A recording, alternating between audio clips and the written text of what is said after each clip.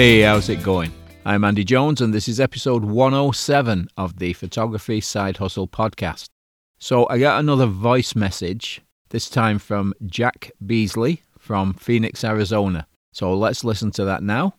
Hi, Andy. My name is Jack. I am a longtime sports photographer, about 14 years, coming from a photojournalism background.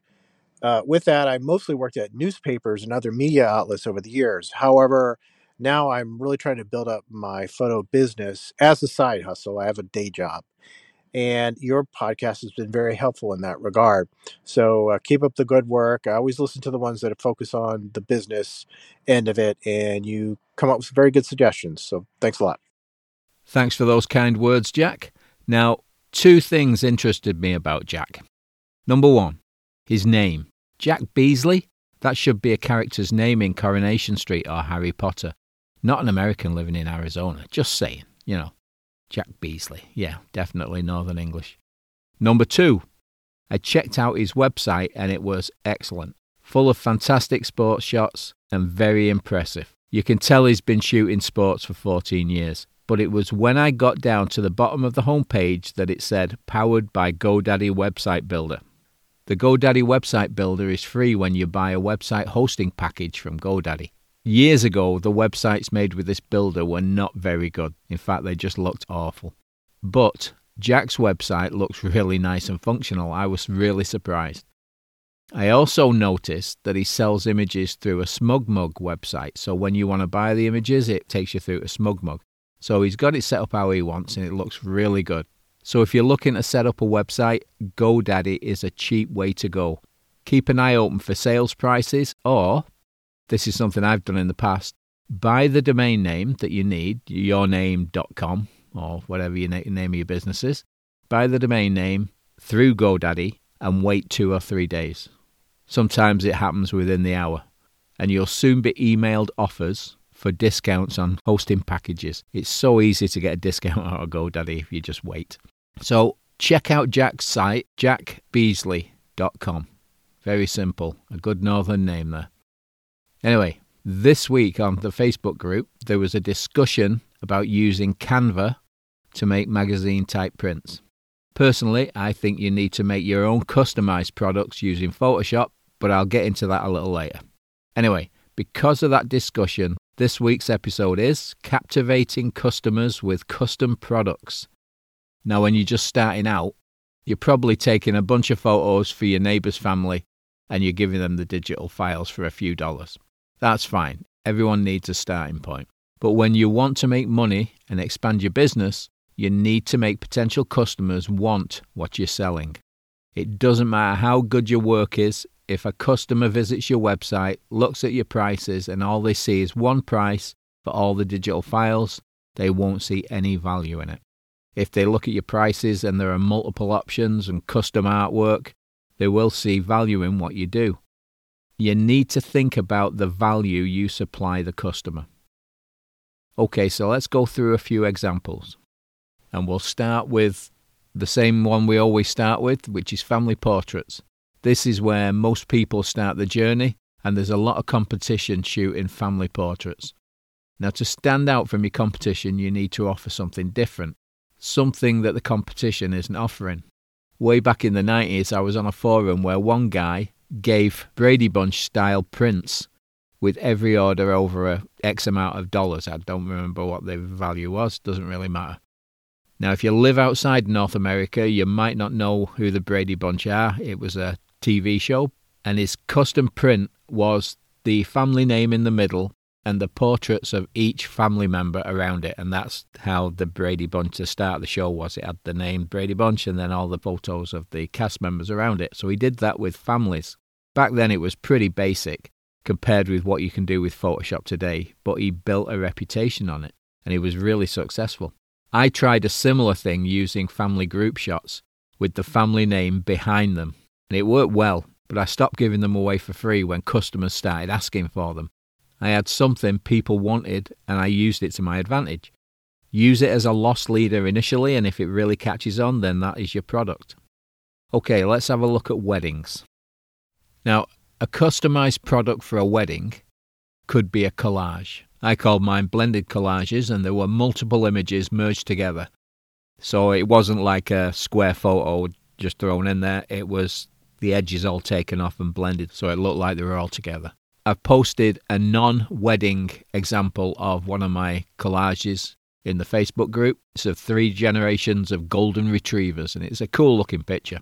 I listened to a podcast interview a few years ago with a photographer that specialised in making collages. And I looked at his work, and it was good. He was really good at it. And he was making an absolute killing. He made a fortune, that guy. And that's all he did, just collages. That's what he sold. He didn't mess around with anything else. People knew him for it, and that is what he made his money from. If you can make this kind of collage for your weddings, you will be head and shoulders above your competition. The same goes for albums and books. If you can offer more than just a photo on each page, you can attract more customers. Once you do one wedding, people see what you've produced, it snowballs from there. So whatever you can do to customize your work and turn it into a product has got to help you in the long run. Now let's have a look at sports.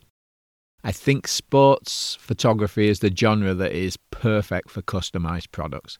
Now this is where the conversation on the Facebook group got me thinking. Trisha posted a magazine-style image she'd made in Canva, and I thought she could sell it easily. It was okay. But the big problem with using Canva and similar websites is that every other photographer has access to the same templates that you used. In fact, all your customers have access to them as well. So the product isn't unique to you. Anyone can copy it. So simple. If you're working for a customer, you try and sell them something like that, and they use Canva on a regular basis at work maybe, they're just going to look at it and go, no, we'll just take the files, please. You're not going to be able to sell them that product because they know they can make it for nothing. So the best option is Photoshop. So you can make products that only you can sell. Everybody makes things in Photoshop differently. You can make something that no one else can make. It's not a problem. And kids love posters and magazine covers that make them look like a hero. So you need to develop your own customized products to sell to this market. Believe me, they're the easiest product to sell. I've mentioned this before in past episodes. I went to the rink to give my grandson his own 36 by 24 inch poster. Everyone around was staring at it. And I mean staring at it. They was just everyone turned around, they were nudging each other. When I took my camera out to get some shots of my granddaughter, I was inundated with questions and bookings. They were coming up to me constantly. These types of products sell themselves. I posted these on the wall of the rink as I went in, a little bit of tape, stick it up, a little crowd gathers around it, and then off I go and I'm taking pictures. And on the poster that I put up, it says, talk to the photographer. And they come over to me, ask me how much, I tell them, they tell me the kid's name, and I say I'll have something ready midweek for you to look at. It's so simple. It's a really easy business to do. Now, I know most big photo labs have templates that you can use, but again, any of your competitors could also buy them. So make your own custom products, because you're in this for money, not to produce things like other people. You want to make money and be different. So really think about developing your own products. Okay, let's just take a quick break for this week's sponsor. As a wedding photographer, your workflow can make or break your business. And let's be honest, sometimes it feels like there just aren't enough hours in the day to get everything done. That's why we're excited to introduce Batch.ai, the photo editing assistant that keeps you in creative control of your photos while providing an affordable, flexible, and fast alternative regardless of where you are in your photography business. With the perfect balance between AI and human creativity, say goodbye to cookie-cutter presets that don't reflect your style. Edit up to 1,000 photos in just 1 minute with image-to-image fine-tuned adjustments in their Lightroom plugin, or get an incredible 72-hour turnaround on culling, editing, retouching, and tool work across your wedding galleries from their human-based editing platform, The Editors. Personal edits based on your style every time. Visit Batch.ai today and create your free account. Right, so I'm going to be bringing back the news section. Well, I'm going to be bringing it back when there is some news. That was the problem before. There's not that much news in the camera market. So if there's news, I'll add it on. So the first thing is from a couple of weeks ago. Nikon released the Z8, or Z8 if you're in the States. Most of you are in the States, so we'll call it a Z8. And it looks like a really good camera. In fact, it's pretty much a physically smaller version of Nikon's top-of-the-range Z9, or Z9. The only differences are that the Z or Z9, well, let's just call it the 9 and the 8. It'll be a lot easier for me. The only differences are that the 9 has a built-in grip, whereas the 8 doesn't. The 9 has a larger battery, which lasts longer, and it has 3 custom buttons on the front of the body. The 8 only has 2 because it's not got as much room because it doesn't have the grip. Apart from that, they are identical. Same processors, same autofocus, same absolutely everything. Which is strange when you look at the prices. The Z9 is $5,500. The 8 is $4,000.